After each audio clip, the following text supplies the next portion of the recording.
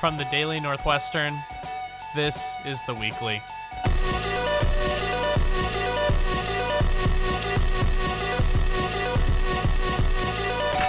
This week we'll recap some stories we covered this summer, but first, let's go to Deering Meadow.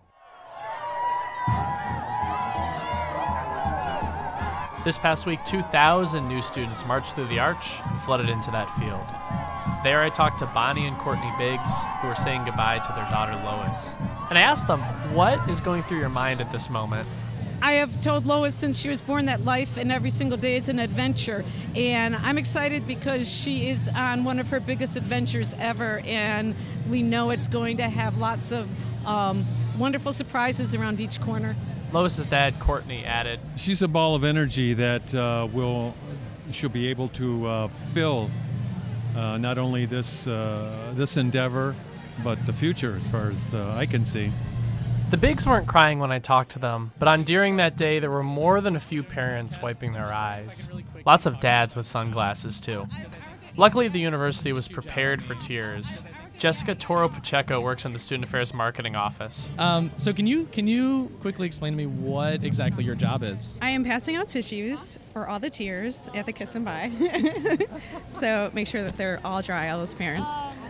And how's it been going so far? So far, so good. People are passing me up like, oh, I'm fine. And then I come by a second time and they're like, I might need that. I've had probably about 40 in my hand at a time, and I've gone back to the box 6 times, so.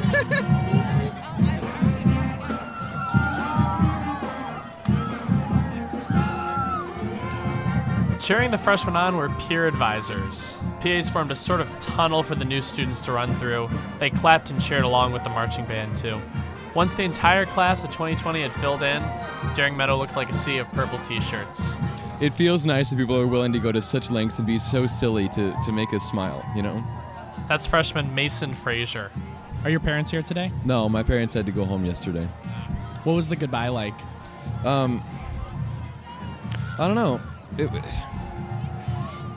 It's a weird feeling to capture in just a few words, that all that time that we've spent together, and even time emotionally preparing for this moment. You know, my mom still cried, and we still had a really, really long hug, and no matter what you do, you can't prepare for something like this. So it really still hit me.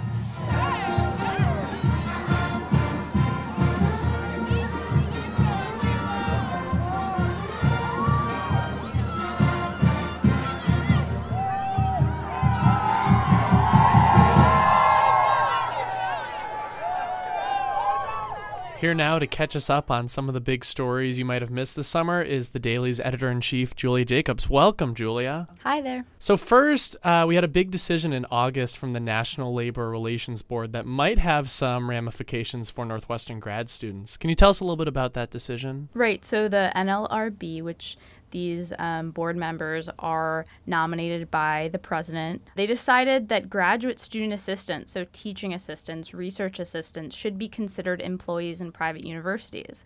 And what that means is that there are no barriers for graduate students to create unions or to collectively bargain with the administration. Now, at this point, a lot of states, one being Illinois, allow graduate students to do that at public universities. But this decision, which reversed a decision from 2004, made that the consensus for graduate student assistants at private universities like Northwestern.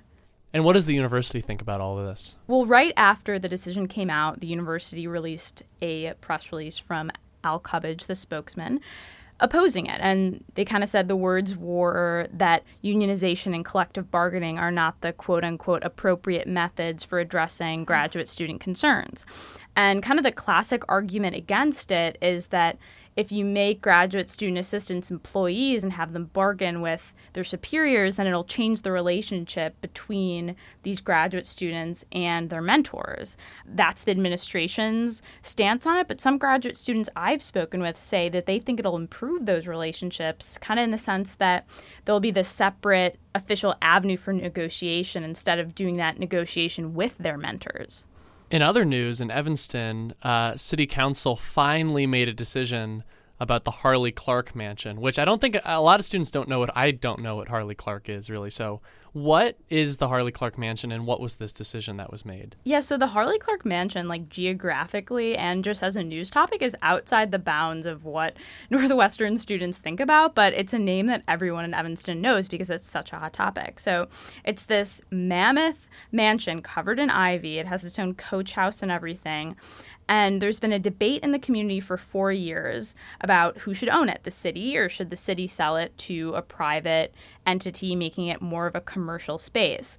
And so those are kind of the two sides, but they finally made a decision, the city council did, that the city is going to keep it in their hands and use $250,000 of city funds to renovate it.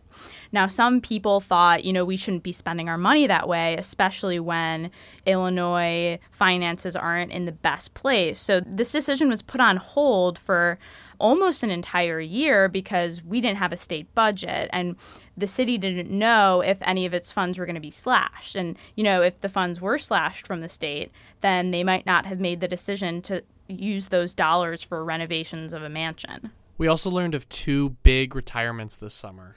Yeah, so one was announced right after the school year ended. Provost Dan Linzer will be stepping down at the end of the 2016-2017 academic year. Linzer has been provost since 2007. He was dean of Weinberg, and he's been at Northwestern since the mid-'80s. He taught biochemistry and biology classes, so this is a pretty big switch up for the university.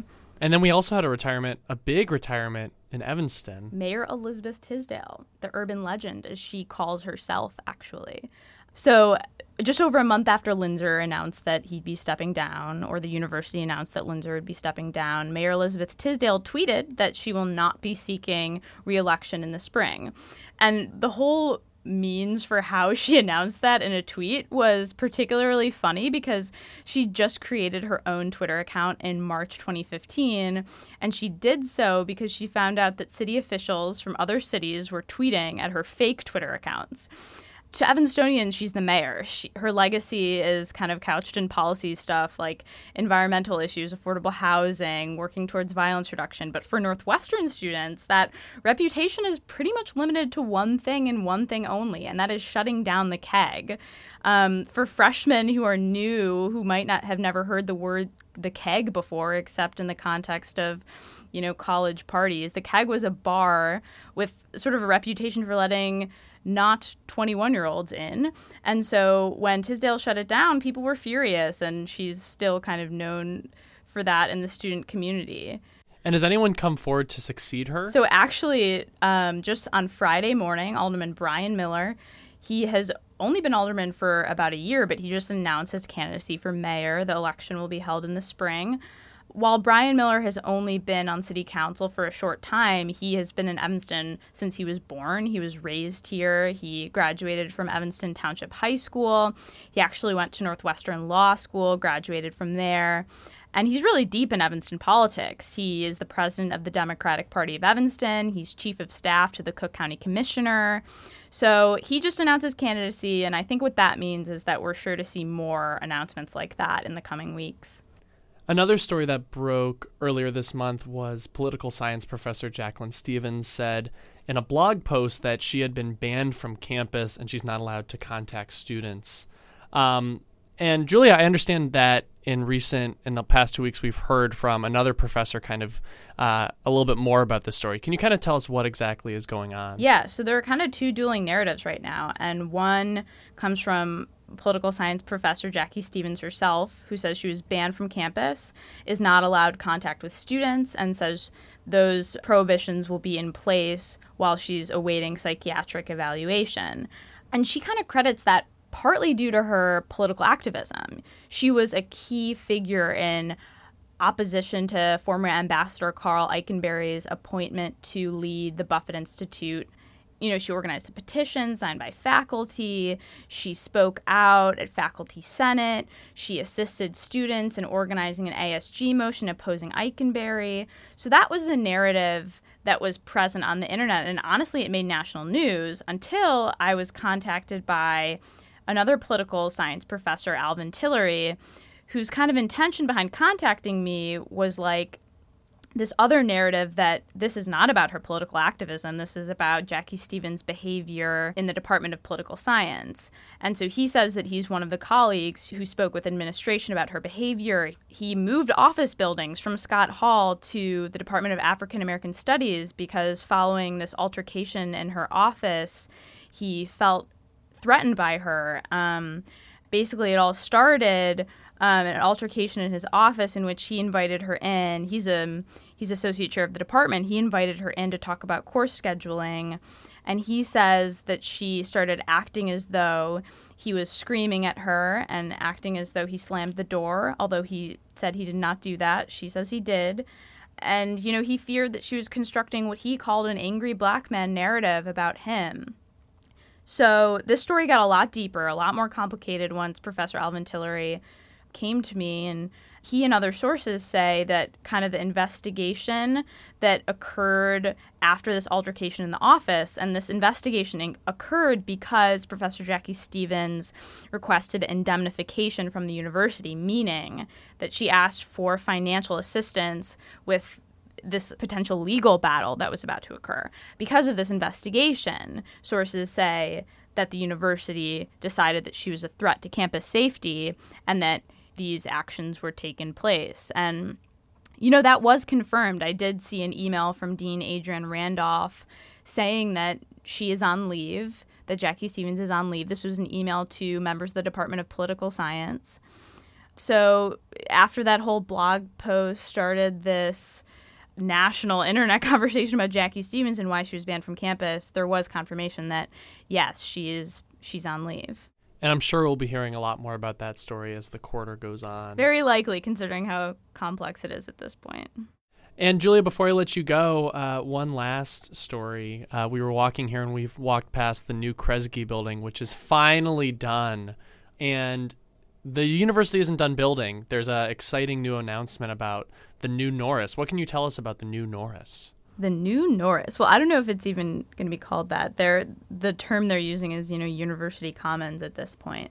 But, they're supposed to build this new structure. It's supposed to be about 20% larger than the current structure. It's supposed to cost an estimate of about $150 million to build. And, this is something that concerns students, obviously, because it's kind of the hub for student social interaction, for interaction between student groups. And so in terms of relocation, people are worried, where's our organization going to live? And I think a lot of those organizations are probably going to be moved to the Donald P. Jacobs Center, where the Kellogg students live right now, as they transition to that new gorgeous building by the lake.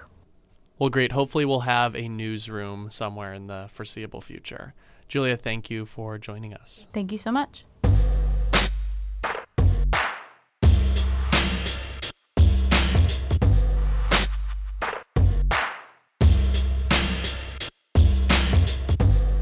That's our show. The Weekly is a production of the Daily Northwestern, Northwestern and Evanston's only daily news source since 1881. We're on Facebook, Twitter, and Snapchat at the Daily NU. Want to join the Daily? We have a place for you. Head to dailynorthwestern.com and click the Join Us button. Our audio editor is Corey Mueller. I'm Shane McKeon. Thank you for listening.